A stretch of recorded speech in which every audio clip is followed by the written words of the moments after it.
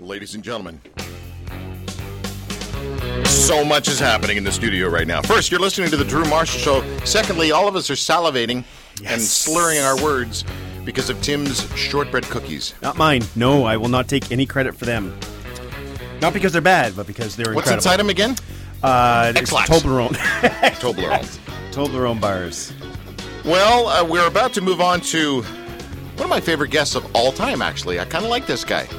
We had lunch at some deli down in Hollywood. Nate Nowell's deli, Larry King's deli. It should just be called Larry King's deli. Is it actually his, or is it just where he hangs? That's where he hangs. All right. It's also where Steven hangs. Okay.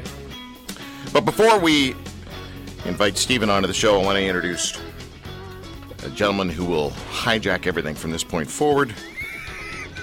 His name is Humble Howard Glassman. He is a Toronto radio personality. He's a comedian, and he is a legendary half member of the Humble and Fred radio show. HumbleandFredRadio.com. You know, I got a different beginning today. I just want to say this, and this isn't all, because after this, it's just going to get weird. Yeah. But I got to tell you, how much I appreciate being friends with you and this young lady over here. Yes. Thank you, dear. You know, I actually wrecked that because I was going all sincere, but I do appreciate you guys inviting me in, and what a wonderful fellowship to have fellowship. Yes. With two of my favorite. Should we pass bread and juice of My favorite Jesus lovers. Your people killed? Oi! Hey? Should You know, we it's funny because I do this joke now about how growing up in Moose Jaw was tough being the only Jewish guy. Yeah. And it was like, you know, people are like, hey, like, how's it going, Glassman? And we hear you killed Jesus, eh? And that was like my grade 6 teacher.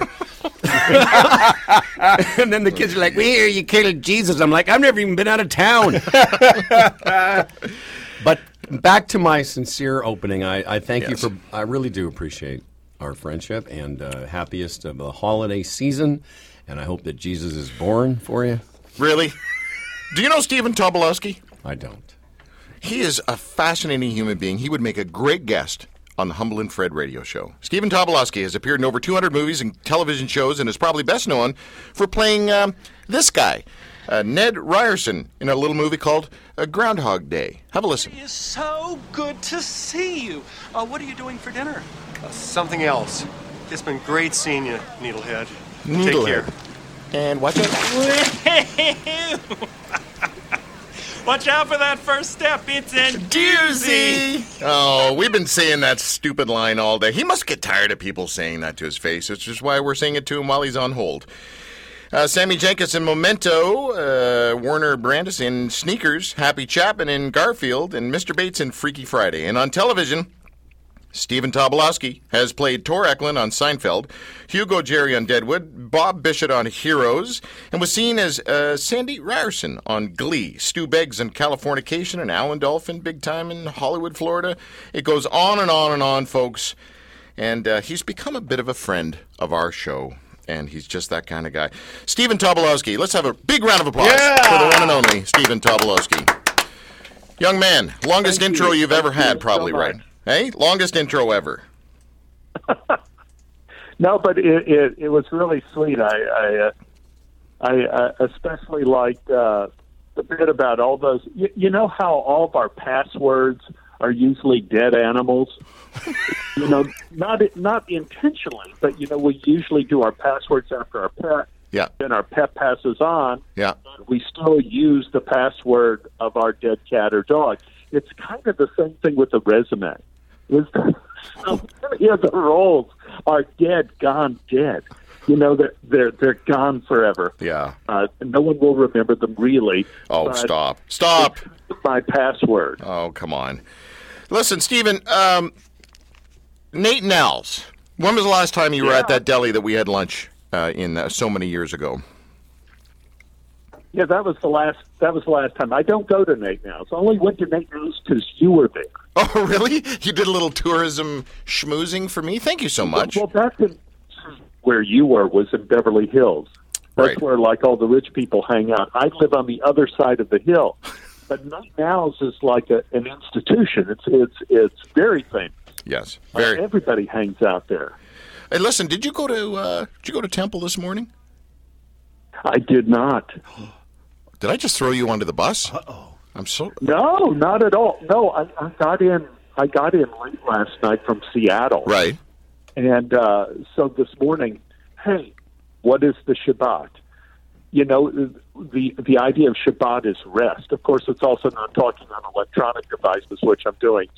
But what we do is sometimes there are some lines in the Talmud that, you know, I always try to grasp whenever I don't go to services or I slip and fall in terms of my Jewish observation. And that is in the Talmud, it says, this was after the fall of the temple in the diaspora, that we must learn to pray on the road.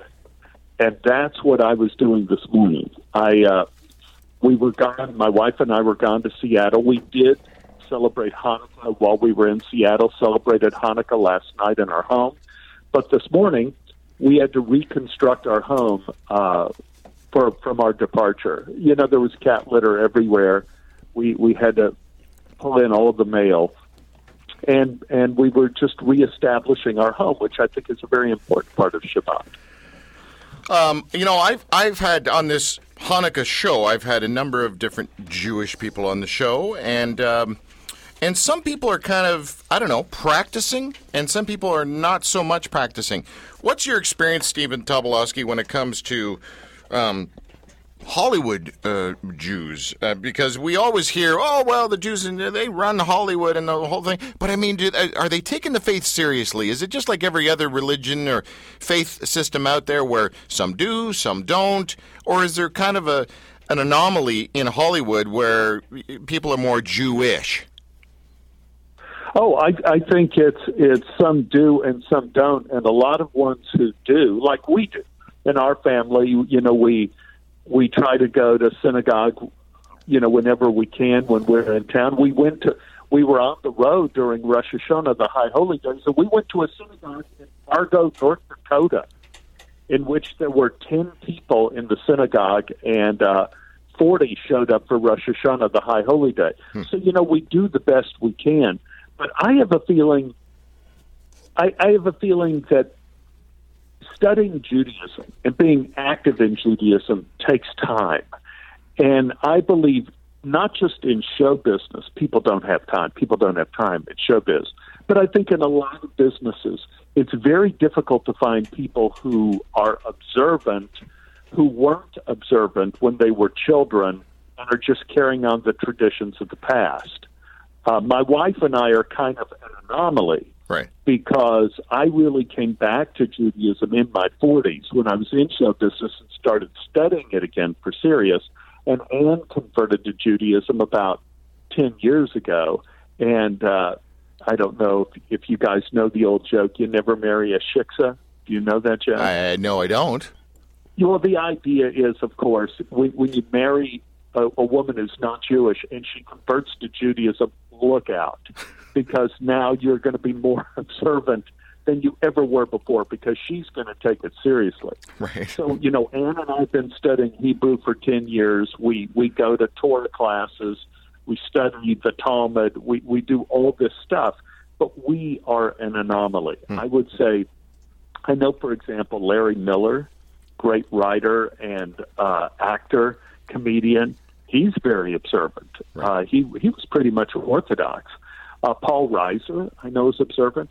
I know that they have a synagogue in Santa Monica with all kind of Sacha Baron Cohen and Natalie Portman and kind of big-name people that kind of go there every so often.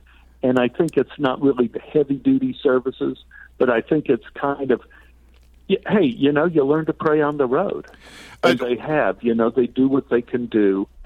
And whatever means something to them. Yeah, yeah. You know, I was chatting with you just briefly a couple of days ago about Rabbi Stephen Leder, who was at Wilshire Temple. Is that the same temple you were talking about? Because we just had Rabbi Leder on the show, and apparently there's a bunch of, you know, big wigs that go to his joint. It's probably not the right term. Yeah, his temple is a huge deal, and that's really the center of old Los Angeles, kind of not to Beverly Hills and not to downtown, but it's on Wilshire Boulevard. And right now it's in a very odd area to get to, but I believe I'm correct that when Entourage shot the famous episode of Ari and all the people in Temple for Yom Kippur, with a big deal going down for the boys, you're not supposed to have your cell phone. And I believe the episode was about them trying to make the deal during Yom Kippur services without their wives knowing that they'd snuck their cell phones in. And I believe that took place at the Wilshire Synagogue, I'm thinking. Okay. But that's a huge special place. I want to introduce a friend of mine who's sitting beside me. He's my only Jewish friend. Closest Jewish friend in the world. Closest Jewish friend in the world. His name is Humble Howard Glassman. And Humble, this is Stephen Tobolowsky. Humble? Stephen, what a pleasure to meet you. I have a question, if you don't mind.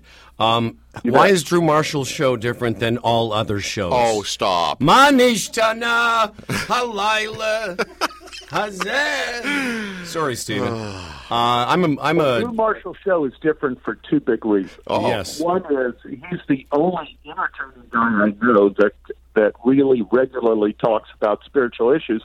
But two, he's the only man out of many who have interviewed me that opened his first interview with asking about my cats. Thank you. That was so enormously cool. Thank you. He is a cool guy. And I'll tell you what, as a non-observant Jewish man from the prairies, I will say this, that, I hear a different tone when you're talking to Stephen, because when he's talking to me, Stephen, he is a foul, Jew-hating, anti-Semitic. Stop it. It's unbelievable. I feel bad, sir, that you are being duped by this former minister, man of God, and I will private message you later and tell you to. Wow. No, I'm just kidding. He knows his stuff. Yeah, but Humble Howard, yes, right under the bus is where I'm sitting right now. I'll just step back until it's my turn. I just felt the wheels go up all the way here in Los Angeles. No, he's a wonderful one. Listen, I began the whole program by telling him how grateful I was to have him as a friend, and my buddy Tim as well, and how lovely to have made your acquaintance.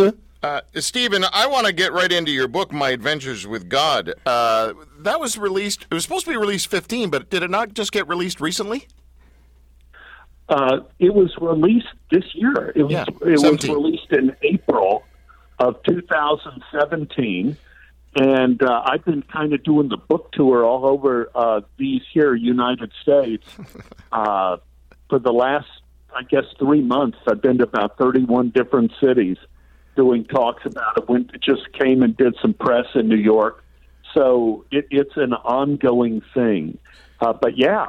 It's been a lot of fun. What now? When people are interviewing you about your book, My Adventures with God, do they come out to? What do they say? They're coming to you and they're saying, "Look, hey, this part of the book really got me. This part of the book made me laugh. This part of the book just made me really think." What is resonating with people out there about your book? It's amazing, and maybe people in your audience when you write true stories, which is what I do. I write true stories from my life. What tends to happen is that people hear the little bit in the story that they recognize is so damn weird that they know it's true, and they hear it as their story. Right. And so wherever I go, there was some stories from Canada, from when I was working in Toronto, about the prayer called the Shema, and a lot of people responded to my story about the Shema and wandering through Toronto looking for a laundromat with a armful of dirty laundry, and other people responded to, hey, here's a weird one. Other people responded to the stories in the Exodus section of the book. The stories are kind of laid up according to the 5 books of Moses as sort of an artificial conceit. And so in the Exodus section of the book, it's like my college days and rock and roll days. We have the story. I don't know if your audience is, I don't know if many people have heard this story. So when I was you first came out to Los Angeles, we're talking the 1970s. It was hopeless to try to become an actor. And I have stories in the book about, at that age in your life, you mistake pursuing ambition for pursuing truth, right? and you feel like this feels so right, I have to make my life happen. And so we were sitting around drinking beer around midnight, and I think, you know what I'm going to do? I'm going to write a song for Willie Nelson. I mean, he's popular now, isn't he? And my friend said, sure, write the song for damn Willie Nelson. That's great. So at midnight, I sat at the piano, wrote a song for Willie Nelson. My friend who was there drinking beer also, she had a great voice. She sang it. We put it on a cassette tape. And then my girlfriend, Beth, at the time, and by the way, the story's in the book, at least most of it. My friend Beth at the time said, well, where are you going to send it? And I said, Willie Nelson, Austin, Texas. I mean, he's such a popular guy. I'm sure this happens at the post office all the time. And the next day, I take my cassette, put it in the mailbox with tons of stamps on it, and send it to Willie Nelson, Austin, Texas, never once thinking it would never get there. I was just thinking what a great story it would make when Willie recorded it for his new album. So my book comes out. Now we're talking about part of the story that isn't in the book. My book comes out, and I get a tweet. In Canada, do you guys have Twitter? Yes. Yes, we do. Yes. Yeah, I didn't know. And we have Jews. Yeah.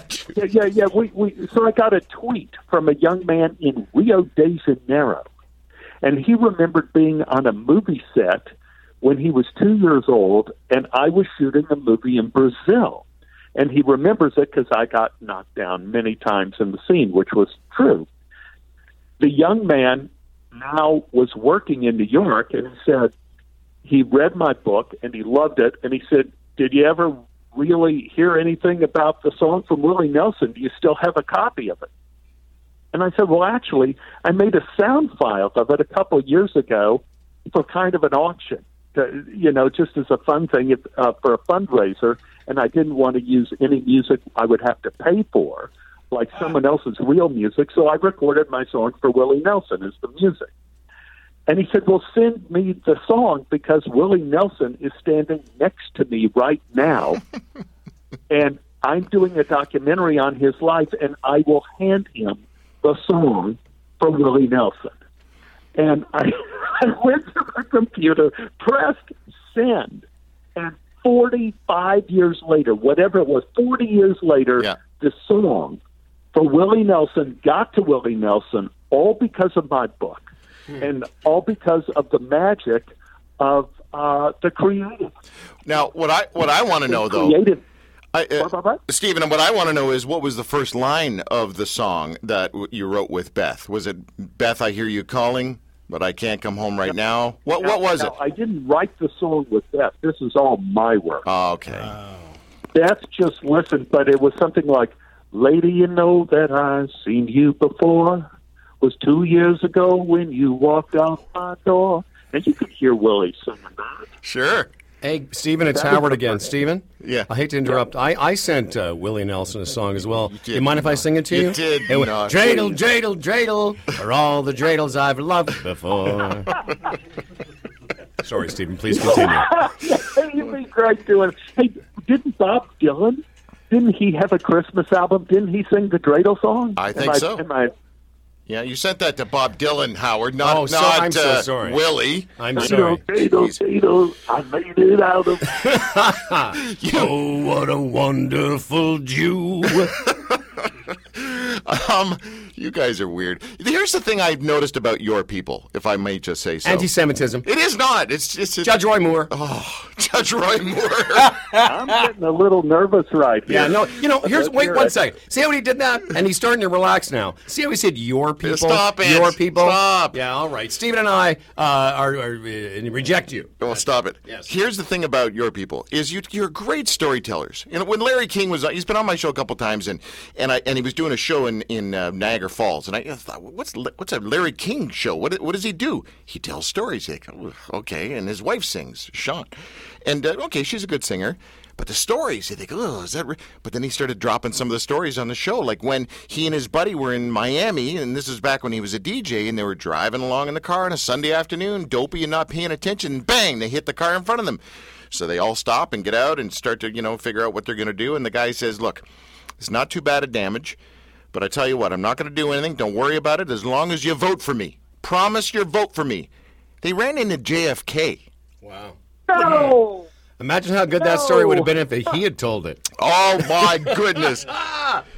You guys tell great stories, I'm saying. And, Stephen, you are known for this stuff. I mean, you should have been the new Prairie Home Companion host. Well, yeah, except I don't have the sexual harassment complaints. Oh, yeah, there's I that. haven't racked those up yet. No. Yeah, my wife came to me and asked me, with all this stuff going down, she said, Stephen, is anything going to come out about you? I said, are you kidding me? No. Hey, listen, I have another Jewish friend who just texted me with big caps, in quotes, with question marks at the end, says, your people? Yeah. I guess I just got scolded. Well, would you say that to yes. any other Yes, ethnicity? I would. Yeah. That's why you walk alone, my friend. That's why you're not in fellowship with myself and Stephen. I want to tell everyone about Stephen's website. If you can learn how to spell his name, you can go there and find out. By the way, great refit on your website. I love it. The last time I was there, it was fine, but boy, does it ever. It's just a great job. StephenTobolowsky.com. That's Stephen with a PH, a F, and Tobolowsky, TOBOLOWSKY, StephenTobolowsky.com. My Adventures with God is a book of really unique and varied stories. And this guy is without question not only the ninth most frequently seen actor in movies, he is a brilliant storyteller. Your wife is she sick of hearing you tell these stories? She must be just, oh, come on, stop it. I've heard this 90 times. With some of the stories, when I start launching into some of the long stories, like the ESP stories, yeah, which are in the Exodus part of the book, kind of weird ESP stories that happen to me and I have no explanation for. She kind of adjourns and goes to the ladies' room. Yeah, yeah, because she knows it's going to be a while. It's funny when I start telling Drew stories, he goes to the ladies' room, and I have no idea why, Stephen.